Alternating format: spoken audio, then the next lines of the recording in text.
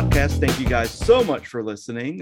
Today, we're going to be talking about a topic that may be controversial, may involve some fighting a little bit, maybe not necessarily with me and Micah, who's back on our show today, but maybe between you screaming at me while you're listening to the podcast through the interspace. But we're going to be talking about this kind of this unholy marriage between church and politics. It seems like, especially recently within the last couple of years, we have really seen kind of a lot of evangelical leaders and evangelicalism as a whole being heavily involved in everything that has to do with politics.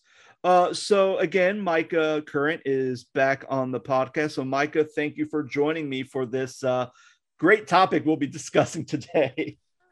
Well, thanks for having me. I feel like we have to have we need David Penzer's "Let's Get Ready to Rumble" to go into this conversation. But I'll make sure I add a note to put like a sound effect. Let's get ready to rumble. Yes, then, exactly. I'll get a violation. Like I'll get like a violation for using it. But yeah, thanks for having me. I mean, before we started recording, I talked to Scott a little bit about what we were going to talk about today, and I just, I think it starts with having a conversation. So I'm just glad to be back, and let's go for it. All right. So, Micah, kind of the first question, just to kind of kickstart this whole conversation, is being in the church, growing up in the church, where have you seen politics kind of invade the church space? As far as like seeing it, hearing about it, hearing it, being exposed to it, like all the above. I think, more recently, it's the majority of that has to do with that conversation has to do with COVID-19. And just, we're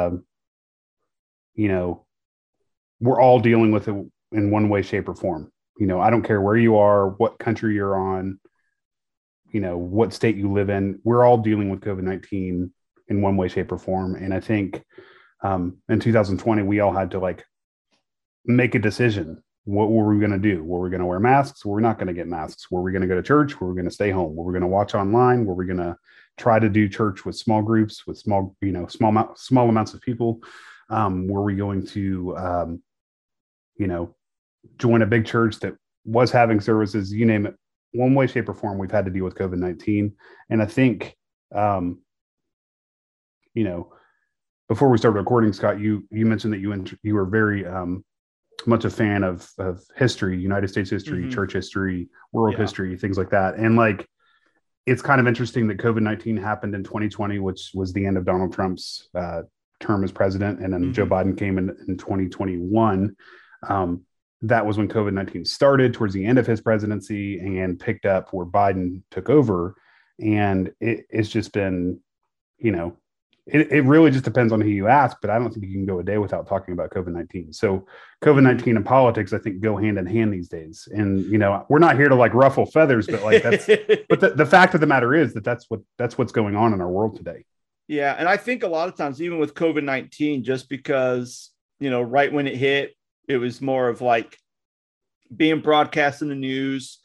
Your scientific community had an opinion. Your political leaders had an opinion. And your church community had an opinion. And I think even when we look at someone like COVID-19 being more of a biological medical issue, very quickly it became a political issue. It could easily be pulled into a spiritual issue. And kind of like what you said, that's kind of more recent, of how we started to see more of politics, and especially depending on your political affiliations, depending on where you live, if you live more in the inner city, if you live more in a suburbia, if you live more in a blue state or red state, how that influences you. Either you're going to have an opinion, and probably even maybe a change within who you're going to vote for senator or for the House of Delegates or president or your own governor on how they handle the crisis.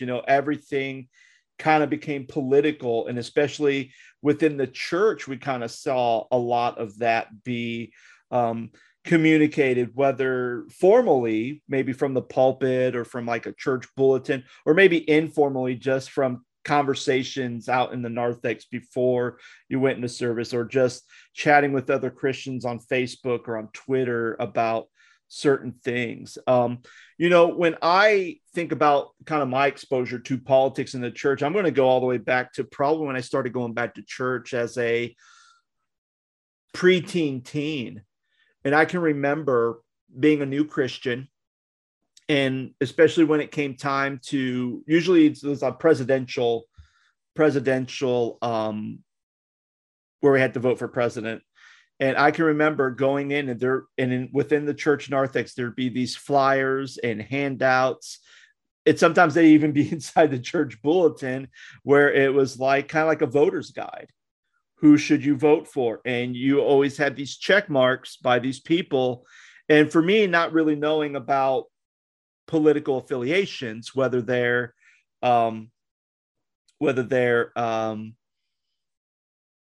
Democrat or Republican, I always had the assumption, oh, these are Christians that are running for office. And as I got older, it was usually never, well, we have this one person who may be a Democrat and this other person who's becoming, it usually was always one party. And I believe it was Turning Point that would produce those materials and would send them. But that was kind of like my first exposure to seeing politics, kind of going to church. And even in that way, it wasn't necessarily anything that I thought was very big or would cause disunity or fighting at all. But it definitely was something I really noticed specifically, that those were there, because you weren't hearing it from the pastor. He wasn't going to tell you who to vote for, who not to vote for.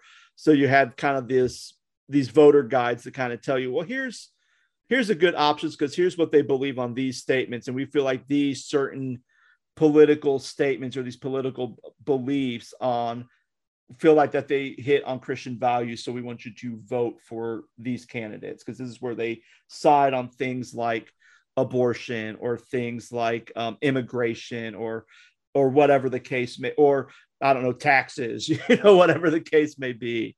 So yeah, I think from the earliest year, that was kind of my first exposure, was probably about pre-teen, where I started to see some of that in the church. Yeah. And I think I was going to answer that before, I think, but this episode, for your listeners, just to kind of forgive us as we kind of go back and forth between history and time frames of history. But I remember, back to the COVID-19 conversation for a second, I think prior to COVID, I feel like for the most part, I'm not going to put a timestamp on this, Scott, but would you agree that you had politics and you had churches, and for the most part, churches stayed out of politics, but until COVID-19 and things happened towards our last presidential election, the churches were forced to not necessarily be politicians per se, but really have to make decisions in regards to COVID, make decisions in regards, or make a statement in regards to race problems or racial tensions. Mm-hmm. Would you agree with that? The church has, the church stayed out of it for a bit, and then all of a sudden, boom, it's all we hear about. Does that make sense? It does. And I would agree to that to an extent. I would say it's more, I would say probably within the last, 3 to 5 years, it's been more prevalent that we've had these discussions, and we've been seeing it more infiltrate into the church body. However, I do see things like when you think about in May, where there's always that call to prayer. And it's like, we're praying for our president, we're praying for our government leaders. So you have that in May. Maybe you might have some of that during election seasons. November. And then, when you have holidays like 4th of July, and even especially since 2001, there's always at least a 9/11 service. Yeah. And sometimes people would kind of bring up more, not necessarily politics, let's discuss politic things, but kind of that American ideology kind of gets woven into the Christian experience. But go ahead. But go ahead. But does that make sense? What I was trying to say, far as over the last couple of years, I'm piggybacking off of what you said, but over the last couple of years, churches have really decided that they're going to take a stand one way or another on topics, whatever they are: COVID, racial tension, politics, you know, you name it. Like churches, I think more so have been forced to either say, hey, we're going to be for this or against this. Is that fair to say over the last couple of years? Okay. And then like, as far as answering your other question, as far as like when was like, so I kind of explained like what the more recent one, you know, my more recent experience of politics in the local church was. But if you went back, you know, I'm in my 30s now, but if you could go back to like, I think it was 2004 when Bush was running for re-election, and he ran against John Kerry. And at the time, my dad was pastoring a church in Northeast Ohio, close to Pittsburgh. And for you historians out there, John Kerry has been in politics forever, but he's married to Teresa Heinz, which Heinz ketchup for all you history buffs out there. And so when we lived in Northeast Ohio, I was 45 minutes away from Pittsburgh. And so like we went to Pirates games, we went to Penguins games, Steelers games, things like that, because it was close. And I just remember being in high school, and that election was talked about a lot because of how close John Kerry's wife was, because she's from Pittsburgh, and she's obviously, you know, Heinz ketchup is a huge thing in Pittsburgh, and Pittsburgh Steelers football stadium and Heinz Field, and you know, all these things, right? And so I just remember being in high school and at church, and that's all we heard about was politics, right? And we heard about the upcoming election, and it also didn't help. I mean, this isn't a bad thing, but it, like, my history teacher, my junior year of high school, he and his wife, his name was Tony Kowaleski. He was my U.S. history teacher in high school, and his wife, Debbie Kowaleski, was the Spanish teacher in my high school. And they went to my dad's church. So they literally sat right behind me in church. And so like anytime I had a question, I would ask him because I respected his opinion. Shout out to Tony and Debbie Kowaleski. They're just wonderful people. And I talk to Tony to this day about just history and politics, but like, I think that that's my earliest, you know, recollection of politics in the church. And it was just a small example of like, hey, here's an election, and that kind of strikes close to home because of how close we were to Pittsburgh and the connection between John Kerry and his wife from Pittsburgh. Yeah. And that makes sense because it would almost be like it when, like, especially like during the 2016 election, when you had all these Republican candidates, and one of them was John Kasich, and being from Ohio, it's like, oh, used to be John Kasich, like, ooh, I know he used to be the governor, right? He used to be he was the governor of Ohio at that time when he was, and it was like, okay, like, I like John Kasich. So, you know, for me, I was more interested because John Kasich, but, you know, especially being but at the time I was in Virginia, so we weren't hearing much, but I'm sure if I was pastoring in Ohio, I probably would hear more because one of our own who's affiliated is running for the highest office of presidency. So it's like, ooh, let's go talk about that. Funny story about that. My grandmother, love my grandmother. I went to her house one day to check on her, and it was right around the midterm elections to, you know, and it was actually that year when John Kasich was running for president. And like, I don't know if you remember, Scott, but he had like a really prominent lead in Ohio to be like, you know, a candidate, you know, a prominent candidate before they decided that Trump was going to be the Republican nominee. Yeah. And John Kasich had a good following. I think he was like third in line to, like, it was like Trump, and it was like, I don't know, Ted Cruz maybe. And probably, yeah. And John Kasich. Anyway, I went to my grandma's house to check on her, and she's like, did you vote in the primaries? And I'm like, Grandma, why do you care? Vote for John Kasich. I just remember her saying that. And I'm like, Grandma, I don't know much about it. Go do it now. Like, she wanted me to drop everything that I was doing and go vote in the primaries to solidify John Kasich's run for president in 2016. So I thought that was a funny side story. That's great. That's a great story. Yeah. So, I mean, I can remember being at Anderson, and I remember I was in a introduction to Christian ministries class, and we took a trip to Chicago, and Fred Shively was my professor. So he took us out to Chicago. And I remember Sunday, the last day we were in Chicago, we went to church at a Catholic African-American church. And I remember that experience just being way different from way different from anything that I've ever experienced.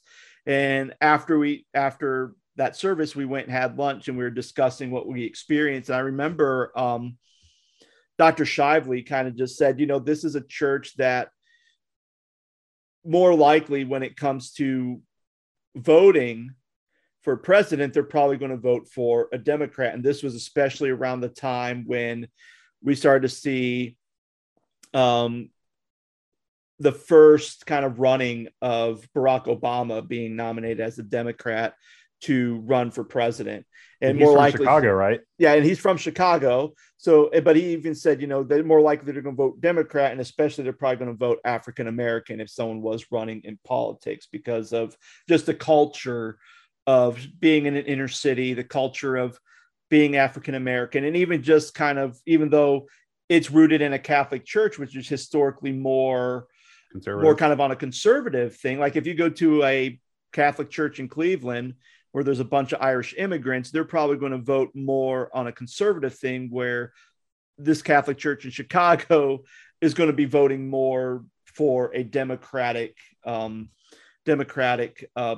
in policies. So it was, and I think that was another first instance where I really started to take notice that how politics, even though it wasn't as prominent in the church, it had some hooks into the church. And I think, like you said, when we got to 2016 and especially 2020, when COVID hit, we started to see a mass invasion of politics being kind of woven within church life, not only with COVID, but even with politics and even elections and governor's races and everything else. And in 2008, like when was 2008 Obama's first president term, and then 2012 he won again. Yeah. Right. So like, it's crazy to think that even 2008, which was less than 20 years ago, that we had our first African-American president. Mm-hmm. And it was so radically different from what the United States was used to, that I think that the US was just ready to try something new. And I'm saying, like, it's crazy to think about that it took that long. Right. Does that make sense what I'm saying? Oh, yeah, absolutely. So like, it was just, and you saying that, Scott, that you were on a trip in Chicago, and the fact that he was from there, and like he ran on like the slogan of change, right? The change that we can believe in. And like, I feel like people really jumped on that train because, hey, this is different, right? Oh yeah. And he will forever go down in history as the first African-American president. So like, that's a great thing. Like, and nobody else can say that. Yeah. And that was and I'm glad you brought that up, because around 2000, it wasn't 2008, it was about 2009, 2010 when I'm trying to think of the timeline. Hold on. 2012. I do. So 2012 was when I got my first pastorate, and I'm the pastor of a church in Northeast Ohio. Mm-hmm. And I can remember, this is kind of like my last point on this question about how you've seen it invade the church, because we could probably go on and on, but I can remember this was when it was Barack Obama and Mitt Romney were running to be president.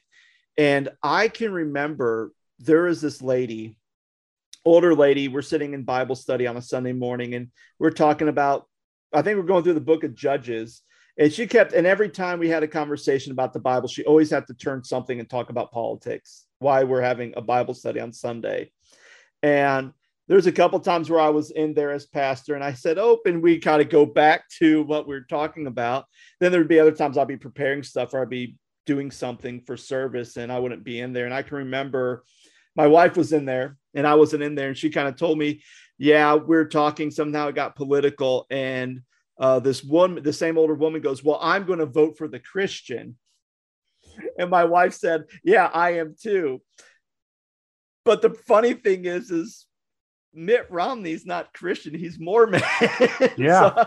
But that's who she was talking to. And of course, Laura, because again, from Barack Obama talking about him being a Christian, she's like, well, that's who I'm voting for, because that's a Christian. It's like, wait a minute. Which is funny because, the old adage of politicians will tell you anything to get your vote. Like, seriously, he ran as a Republican and now he's a Democrat. Yeah.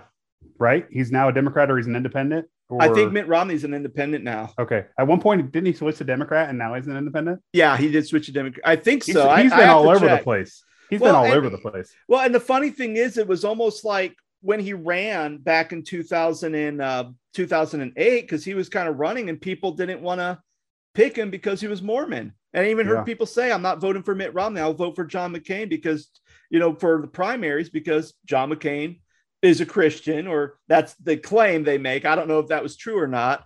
But then Mitt Romney, well, we don't want that Mormon in office. And it's like, and then all of a sudden he's the top. It's like, well, I'm voting for that guy because he's a Christian. Like, wait, no, did you guys forget 4 years ago he's Mormon? I don't think he made a commitment to be a Christian from there. But I mean, I started to see it. I felt like from being young, as going back to church as a preteen, to now as an adult, I have seen almost this slow, either it was a slow growth or it's just I'm more aware of it now, but I've really started to see how it has kind of invaded the church. And sometimes it can be very subtle, but depending on the season, depending on the day, depending on the week, it can really kind of ramp itself up and kind of almost in some ways take over what's happening in the church, or even affects sometimes even the mission of the church, or what the church is trying to communicate to the communities in which they serve. So I want to go ahead and just kind of really look at, how did this happen? How did we see this takeover from politics infiltrating into the church? And I mean, I think we can go all the way back to Emperor Constantine making Christianity the official religion of Rome. And I think that's kind of where we see that initial church and politics coming into play. And I mean, I'm not here to give a history lesson. I'm going to try to shoot through this real quick, but but that was the thing. And there was this, and I'm not sure if the Latin, but there was always this adage, especially during this time of monarchy, where whoever is the ruler, it's their religion that ruled. So Christianity, or especially Roman Catholic Christianity, was the norm. And then once the Protestant Reformation happened, and now you start to have more Protestant kings, especially you look at Henry VIII, who I can't think of all his wives, but when he had his first divorce, the Catholic Church granted it. And then when he wanted to get a divorce again, they wouldn't grant it because he was already got a divorce and he's Catholic. So he decided to convert to Protestantism, and so he could get another divorce. And yet we begin to see kind of this course, and especially when you get to Mary Tudor, and even when you get to England and why the Puritans kind of left, you started to see a lot of politics and religion kind of intertwined and kind of be in bed together, and it caused a lot of destruction, which is why, we started to see a lot of anti-Baptists come over to America. We saw the Puritans come over to America in a way to kind of create this city on the hill to kind of show, hey, we could be in a Christian community without having the interference of government and kings and monarchy influencing the church. I mean, that's kind of why when we signed the Declaration of Independence, the idea of this, I wouldn't say, that everyone has the freedom of religion, that we shouldn't have religion be, at least one person's religion, have influence over everybody who lives within America. And I think for me, that's kind of good, but I think over time we start to see more and more of how that line has been blurred. Mm-hmm. Yeah. Yeah. Funny enough, before you go to your question, I Googled Mitt Romney because I was curious. Okay. And this is a statement from Wikipedia for whoever feels about Wikipedia. It says in 2012, a Gallup poll surveyed Americans about their perceptions of presidential candidates, and 45% of people perceived Mitt Romney to be conservative, 29% as moderate, and 12% as liberal, with 14% having no opinion about his ideology. That's not confusing. No. But But he, for the most part, has served as a Republican. He was a Republican governor. He's a Republican senator. And, he was in Massachusetts and now he's in Utah. So like, he's just been all over the political spectrum. So go ahead with you. I feel better now that we cleared the air on Mitt Romney on what is he? And he's Mormon. He is Mormon. He is Mormon, not Christian. So, yeah. And so it's been interesting because even there's that moment, and I think maybe you remember this moment back in 2016 when Jerry Falwell Jr. at Liberty University proclaimed and endorsing Donald Trump as president, which I know for a lot of people within the church, some people applauded, some people were very critical. Why is a Christian institution bringing this up or promoting a candidate, especially when you go back to the Johnson Amendment, where, are you familiar with the Johnson Amendment, Micah? Refresh me. Okay, I'll refresh you. Basically, the Johnson Amendment is that no church or any type of religious organization can support a president or support a candidate for presidency or for a governmental office.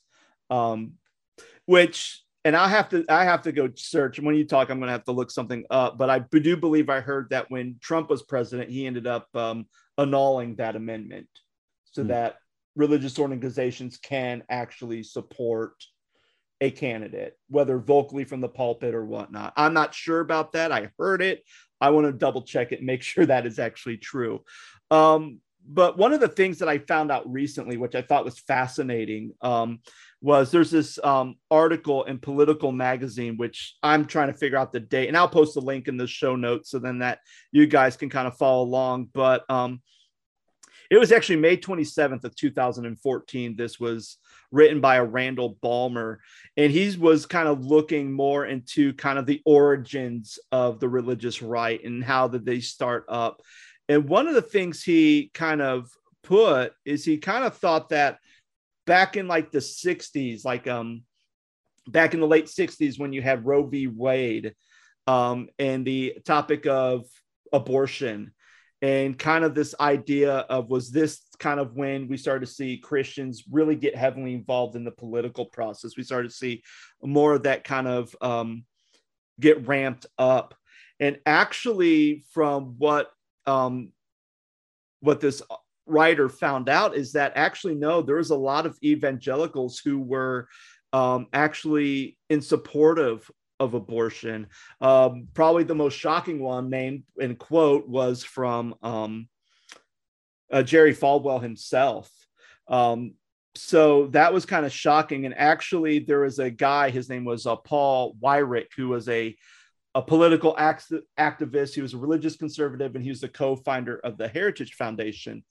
And kind of reading through this article, just to kind of sum it up, he tried to get Christians to be involved in politics. He tried to use everything from prayer in schools to try to get Christians into politics, and he couldn't get prominent Christians to be involved in politics. He did the abortion issues. They couldn't.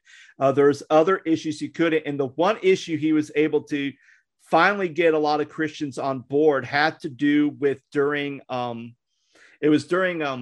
Nixon's administration. Nixon's a Republican, and there was a ruling, I think it's Green versus Connolly, where it had to do with tax exemptions for educational institutions and religious institutions in regard to racial discrimination.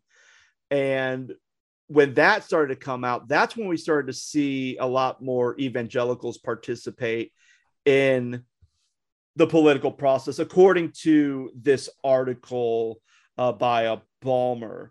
So I thought that was interesting. And then the other article I saw, which is the most recent one from Christianity Today, where it's kind of a year reflective of the Capitol riots back in January 6th of 2021. Where I can't even think who wrote this. Hold on. It's Russell Moore. Moore was the one who wrote it. Sorry. His name escaped me and it came to me, but he was talking about how here we're seeing signs of Jesus saves during that. And we're seeing gallows. We have people singing hymns People, or I saw one video with a guy who was there saying there are people who are singing praise songs to God, and over on there you're having people chanting that they want to hang Mike Pence. And there's something that he wrote that I thought was very interesting in this article. Russell Moore writes, in some ways, what we have seen in the years since the insurrection represents a change. Note the increasing number of people who identify as evangelical, many of whom don't even attend church because they assume that this is the religious designation for their political movement. So it's almost like kind of like what you said, where we saw COVID-19 kind of right in an election year. It's like COVID-19 in the election all kind of hit in 2020. And that's when we started to see more of an explosion of more prominent of kind of politics and religion kind of mixing together. So what were some of your thoughts from a historical standpoint, or even I've sent you the links to these articles. So what were some of your thoughts about anything that I have said to this point about how we're just trying to figure out like, what's the history between politics and religion and how they got together. Did you ever see the movie Dante's Peak? It has been a long time. It's the volcano movie. Yes. With Pierce Brosnan, right? Yeah. Yep. And so he goes to this small town in Washington, and, you know, they're like, you got nothing to worry about. You got nothing to worry about. The volcano is fine. And Pierce Brosnan is a geologist, and he goes up to do a survey, and there's something drastically wrong with this volcano. It's going to blow. And his crew didn't believe him. And, you know, long story short, the movie ends up with the volcano just destroying the town. Right. Mm-hmm. And it actually blows up. So in regards to, you know, I want to answer your question kind of in the micro and the macro. Mm-hmm. The macro being, I feel like none of this is new, right? Like, yes, we're seeing it more, you know, because we're getting older, Scott, you and I, and we're able to see it with our own eyes. Maybe we didn't see it as much when we were kids. Mm-hmm. And in the micro, I think that things like the Capitol, the thing that happened at the Capitol last year on January 6th was kind of a culmination, a Dante's Peak, if you will, of like people have reached their limit of government. They've reached their limit of putting up with what is going on in our world. And it's just interesting to see the church being represented in that light. It's interesting to see the church being, you know, brought up because, like, you know, our listeners can't see our articles. Scott said that he would share. I'll put them in when I post this. There'll be links to all these. So for our listeners, there's a picture at the top of the article, the Capitol attack article, where a person's holding a sign that says Jesus saves, and it's in front of the Capitol building. And it's like, you know, like, our mainstream media does an incredible job of just like, this is what's going on today in our world. But like, unless it's really caught fire or if it's trending, you know, in our world via, you know, Facebook or TikTok or Instagram or Twitter or social media of any sort, you know, there could be somebody holding a sign that says Jesus saves literally every day at the Supreme Court building. Like, but we don't see it, you know, because it has nothing to do with the narrative of what's going on in our country. So to answer your question in the micro sense, like, I think that it was a perfect storm of what was going on in our country with COVID, what was going on in our country with the presidential election between Biden and Trump at that point. And as you were reading, Scott, I pulled up the First Amendment, and according to Google, it says Congress shall make no law respecting an establishment of religion or prohibiting the free exercise thereof, or abridging the freedom of speech or of the press, or the right of the people peacefully to assemble and petition the government for a redress of grievances. And so when I read that, I was thinking to myself, you know, we didn't talk about this, Scott, yet, but like, I'm thinking to myself, it feels like we're very much disconnected from our government. Is that fair to say? Yeah. And the reason that I say that is that, like, you turn on the news, for example, and you see our Senate or our Congress, House of Representatives, voting on a bill, or you see the president of the United States, whoever that may be, or the vice president of the United States, whoever that may be, getting up, addressing the nation, but you don't, other than voting for that individual to take that office, whatever it may be, whether you're a senator, a representative, Supreme Court justice, president, vice president, etc., you really have no connection to them other than voting for them and in the hopes that they would get in office. Yeah. So go ahead. No, I was just saying, like, for like January 6th, for example, I feel like you said, it was the perfect storm and people had enough. So they went to see the government, they went to go knock on the door of the government to see whether it was peaceful or not, or people were, there was a lot of stuff that shouldn't have happened, regardless of the side that people sit on. But like, I think the only way that I feel comfortable addressing it is defining it as the perfect storm, because people had enough. Yeah. And I think that's a very good picture, and using the Dante Inferno analogy where, and the volcano just, I think, it's not necessarily, because I think just anytime when there's an election season, it's always tense. And I think even in the church, anytime when there's an election season, it's tense. Like when I was in Ohio, I felt a little bit of tension, but not too much. But man, when I came down here in Virginia, where I'm like 3 hours away from DC, the intensity is magnified by 10. Like it was insane during election. Like I always hated, I think when I came down here 2016, that year of ministry was rough. Because it would seem like any time there was always people talking about politics or people fighting about politics on Facebook, people from my church, people who go and they're praising God, and yet they're calling someone a bad name because of something. And I'm thinking, okay, this is new, because I never experienced this when I was pastoring in Ohio in the 2012 election, except for, I'm going to vote for the Christian, which was the extent of it. Which was a Mormon, by the way. Which is a Mormon. Yeah, so it seemed like it was intense. And something you said, it just seemed like people just kind of had enough, and you just kind of saw that breaking point. To answer your question about the disconnect about us and what's happening within our government, I think that disconnect is twofold. I think there is not transparency between the government and the people. And I think when you have leaders, even if you just have your senators who you vote in, who are kind of like supposed to be representing your state or representing your district, when they're not communicating stuff to you, you're kind of like, okay, like what's going on? At the same time, not everyone's going to turn on a C-SPAN and watch the entire. Right. I mean, I remember seeing that, and it's like you could sit there and you could watch it, and you watch the people debate, and you can watch the vote and everything else, and you can really heavily get involved. But your average American's not going to watch that. Right. And they're not going to know what's going on. They're only going to hear what the news says. And I think now we've gotten to a point where people just don't trust the news anymore.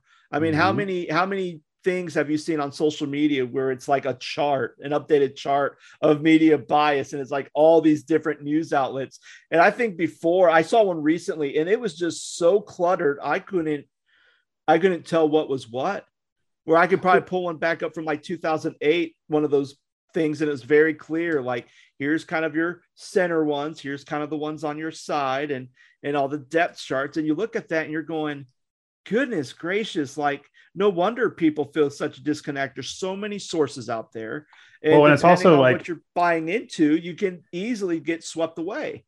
It's also sketchy. I mean, I hate to use that word, but it just, regardless of how you feel, like the freedom of speech is very jaded as far as in respect to social media, because we're not just people, which we are, but we're an algorithm all of a sudden. So regardless of how you feel, dependent on, if it fits the narrative or not, people don't see it. And that's been proven. Like there's a whole documentary on Netflix. What is it called? The Social Dilemma. Yeah. And it's frightening to see, how our lives are kind of being manipulated and controlled. If like, Scott, do you like waffles? Yes. Right. So like, hey, we're talking about waffles. And if I scroll on my Facebook later, I'm going to see an ad for Waffle House or see an ad for a waffle maker. But like, it's incredibly, shout out to waffles. No, it's just so crazy to think that that's what our lives have come to. And like you said, Scott, like there are, politicians, pastors, leaders, like a lot of them are leaving the main social media platforms because they don't trust them. I was watching an interview the other day with a senator. Who was it? They said that they're leaving YouTube. I don't remember which senator it was, but they said they're leaving YouTube because they're tired of being censored for what they believe. Yeah. So whatever happened to the freedom of speech? Yeah. And kind of going in, I mentioned a Johnson Amendment. So here's kind of what it is. U.S. tax code, since it's a provision in the U.S. tax code since 1954 that prohibits all 501c3 nonprofit organizations from endorsing or opposing political candidates. Section 501c3 organizations are most common type of nonprofit organization in the United States, ranging from charitable foundations to university and churches. And obviously this was named by then Senator Lyndon B. Johnson, who drafted the law.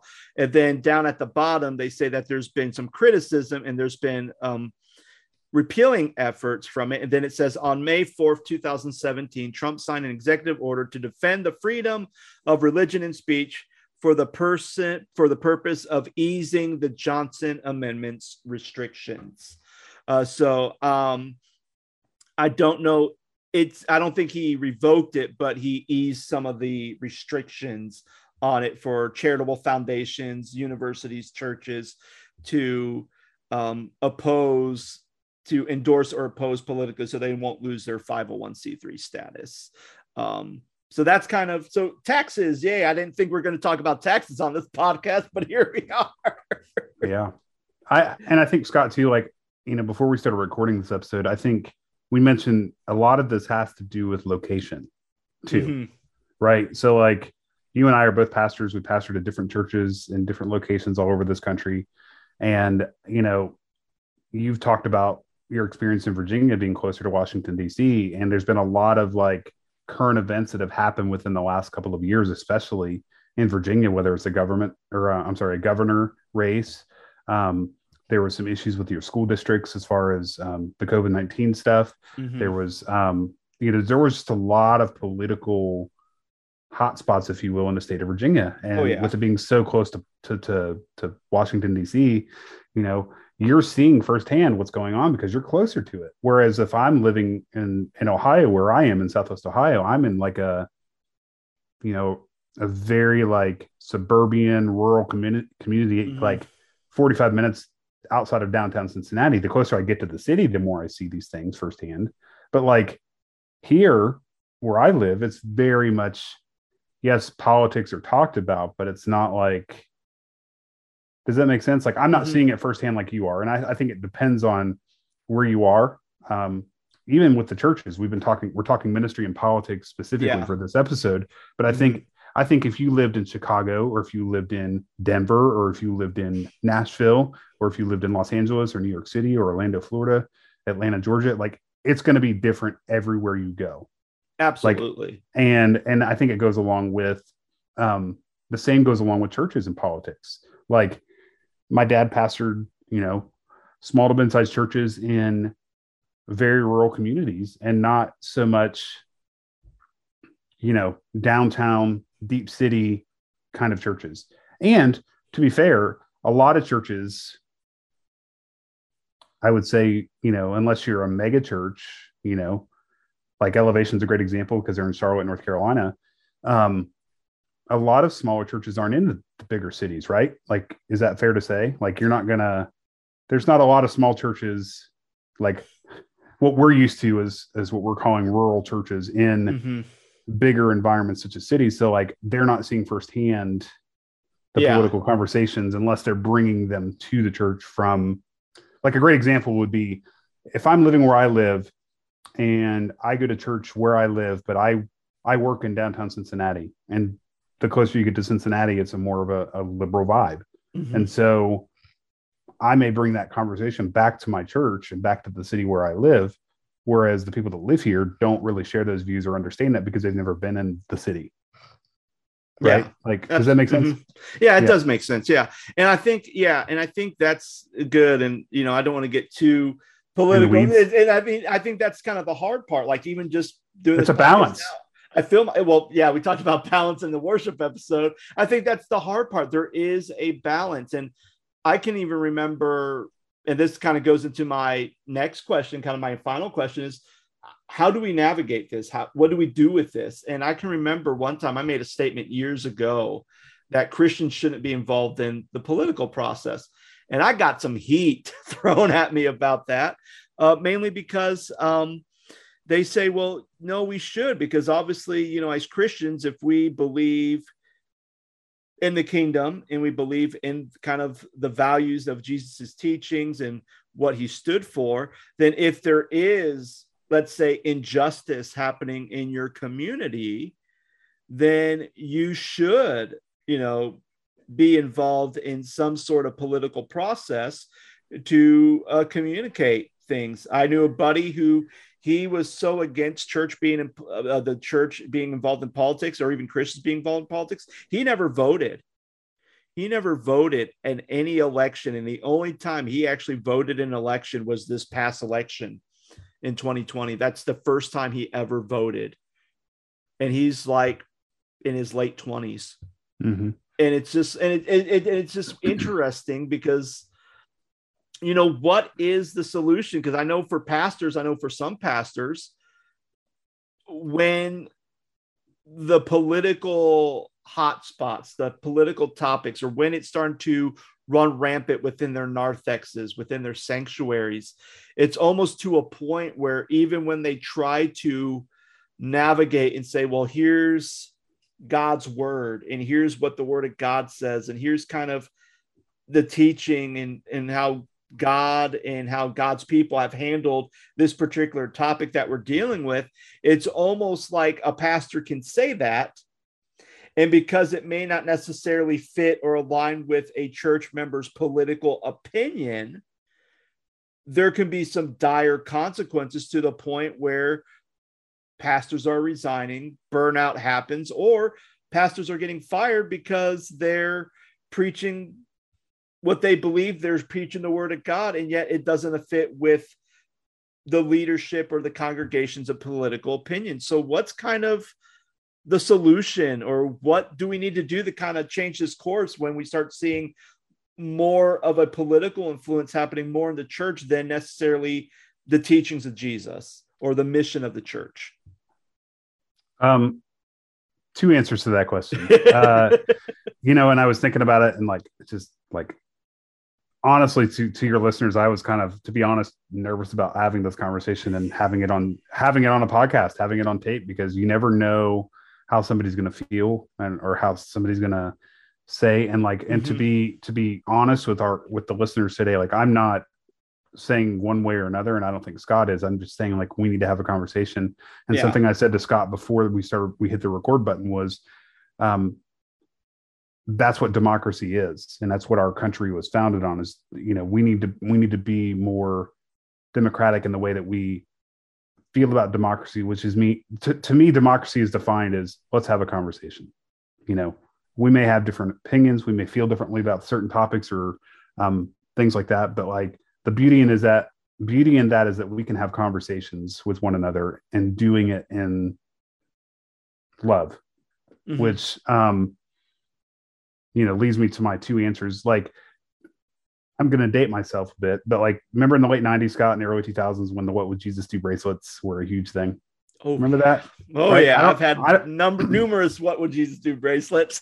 So like, that's my question. What would Jesus do? And like, as you were talking and kind of prepping this question, you know, I looked up, you know, a verse and like something that I think that would kind of answer that question.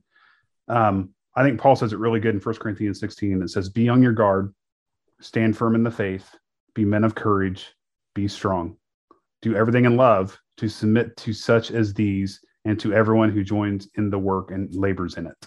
I'm glad when Stephanus and I'm going to butcher this, Fortunus and Acacius arrived, because they have supplied what was lacking from you. And like, not even that whole verse, and I'm going to take it out of the context a little bit, but Paul says to be on your guard and stand firm in your faith, right? that verse to me doesn't say anything about politics, but it's like, Jesus also said in the Gospels, like, there's going to be times of trouble, and there's going to be times of sorrow, and there's going to be times of hardship. And I think Paul's backing up the gospel here and saying, be on your guard, because there's going to be times where we don't always agree on things, and we don't always, and those things can include politics, right?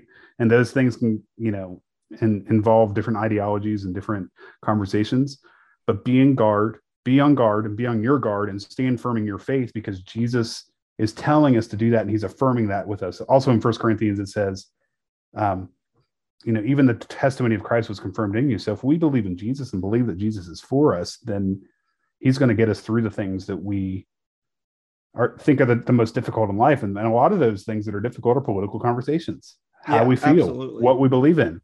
And if I could take it a step further, my other answer would be John 15:12. My commandment in this is love each other as I have loved you. Right? Mm-hmm. Yeah. Right. Love each other as I have loved you. And, as I was at a coffee shop this morning, and I was having a conversation with a pastor, and a lay person came in from a church that I used to pastor at. And she was telling me a story about, she was on her way to work, and she got stuck behind a garbage bin, picking up garbage, for a living. And she felt like the Holy Spirit was telling her to give, she had a gift card in her wallet, and she felt like the Holy Spirit was telling her to give this gift card to that garbage man. But she was late to work, and she felt bad, and she left, and she called her husband and said, was I disobeying God in that moment? And, her husband replied, well, Jesus called us to love each other. And she was like, well, did I disobey God? And she's like, no, but I think if that opportunity arises, that you should follow up on it. And so, no kidding, later that day, she was on her way home, and guess what? She was following a garbage man. And she was able to she stopped traffic, got out of her car, and gave this gift card to this garbage man who she had no idea who it was. But the smile on his face, she told me, was the most rewarding thing she could ever do. And if it's not the Holy Spirit interceding on her behalf to remind her to do good for people and love people, regardless of who they are, their background, their creed, their political affiliation, for the context of this podcast, I feel that, we need to be on guard, stand firm in our faith, and do everything in love. And that means politics. And so I don't know if that answers your question, but I feel very passionate about the fact that, like, if you love each other and respect each other, God is going to take care of the rest. Yeah. And to even kind of piggyback on the love thing, like, if we are following Christ, if God is love, and how I kind of view it is like, if God is love and Jesus sent his son, and if Jesus is, the word, if he's the son of God, then being Christ-like, I need to love too. And I need to be kind. And, I always think there's been times where, like, when people ask me, what's like, I don't know, like, for those of you who are not in ministry, or those of you who may not be pastors, a lot of times when you're getting interviewed for a job, they'll always ask you the question, what do you think the biggest problem in the church today is? People. And, honestly, like, I had a pastor that told me one time, he was like, the church would be great if it weren't for the people. And it's not a slam, but they bring all of their burdens to the church, and we as pastors have to facilitate and file through some of that stuff, that baggage, if you will. And one of the things I tell people, I say, well, I think the church has lost the art of rebuking well. Because even like, I was just looking up, I was actually looking up 2 Timothy, but then I saw a verse in Leviticus 19:17, which it says, you shall not hate your brother in your heart, but you shall rebuke with your brother, lest you incur sin because of him. So kind of that idea of, if, don't hate your brother because they may have a different political opinion, but if there's something you disagree with, have cordial conversation, especially if you see something that your fellow brother or sister in Christ is doing that may be necessarily from their political perspective, they think is right, but from a kingdom perspective is the polar opposite, then that's something you need to kind of do. And then I go back to 2 Timothy 4:2, preach the word, be ready in season and out of season, reprove, rebuke, and exhort with complete patience and teaching. And kind of going piggybacking off with your love comment, like, as Christians supposed to love each other. But if we do see something that we may feel, hey, I feel like that this isn't representing Christ. I don't feel like this is representing a good Christian witness. Then there's two things I can do. I can go ahead and blast you on Facebook in front of all your friends or blast you in front of everybody within the sanctuary. Or I can just say, hey, let me talk to you. Hey, I'm seeing this. I just want to know, let's have a discussion, and it just be very cordial. And the thing that I've always found out is when you approach a conversation, even a difficult conversation, even a conversation where you may have a disagreement with another person on a fundamental level, even if that regards politics, if you approach it in a way with gentleness and kindness and love, you're going to get a lot out of that conversation. You may not win people over to your political beliefs, or you may not win people over to your certain view or translation of the Bible, but at the same time, you have approached it in such a way that breeds life and breeds love and continues to breed spiritual growth within the body of Christ. And I feel like with social media, with kind of our tumultuous political culture that we're in now, if you have a time where you're disagreeing with someone over whatever the case may be, it's never going to be out of love and cordial. The rebuke is never going to be kind and gentle. It's going to be, going in for the kill in some cases. Yeah. I couldn't agree more. I mean, something that I was like I said this morning, I was at a coffee shop and I was meeting with a pastor friend of mine, and it's all about loving people, and it's all about meeting people where they are, and regardless of who you are, I think that Jesus loves you. Why can't I? So it's also very heartbreaking to see how far certain things go, in the political spectrum. And, it's like Scott, you said earlier on in this episode, like it's just a hard, fast line that we draw when we run, because, I'll just leave it at that. I just think it's very, no, I mean, it's just very difficult. It's not easy. And I feel like, would you agree that, like, kind of as we're winding down, like, I feel like the church and pastors specifically get put in the middle of all this, like, because you're the pastor, Scott, you have all the magical answers of like, well, I don't feel this way about this political topic, but my friend over here in the church does. And what are you going to do about that? Like, you're supposed to have all the magical answers. Yeah. And I think it's hard, because even if someone does come to me and I do have the answer, and not necessarily my opinion answer, but what I believe that the scripture speaks to this particular topic, there's a part of me that hesitates to give that answer, because I know for a fact it's going to contradict with their political beliefs. And if I do that and I say, this is what the word of God says, thus saith the Lord, I could be like Jeremiah, and I could have my hands and arms in the gallows, and I'm like trying to fight my way, and next thing you know, I'm going to God, God, why did you have me call me here to serve these people? They are not listening.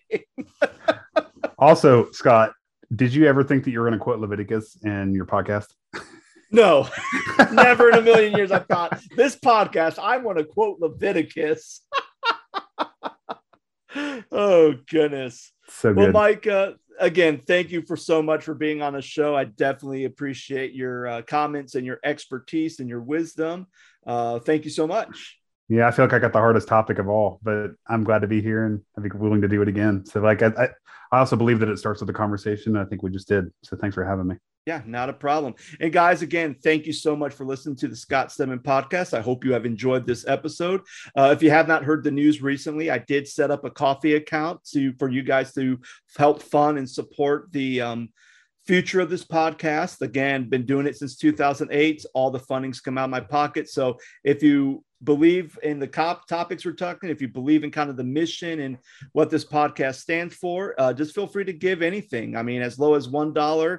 And there's also a couple incentives. You can go to ko-fi.com, coffee, ko-fi.com/the Scott Stedman podcast. There's a lot of incentives. You can get a free t-shirt, and you can even be a guest to host on the show. So look at all the incentives, check it out. It would be great. But guys, again, thank you for listening, and I'll have a new episode for you next week. Talk to you guys later.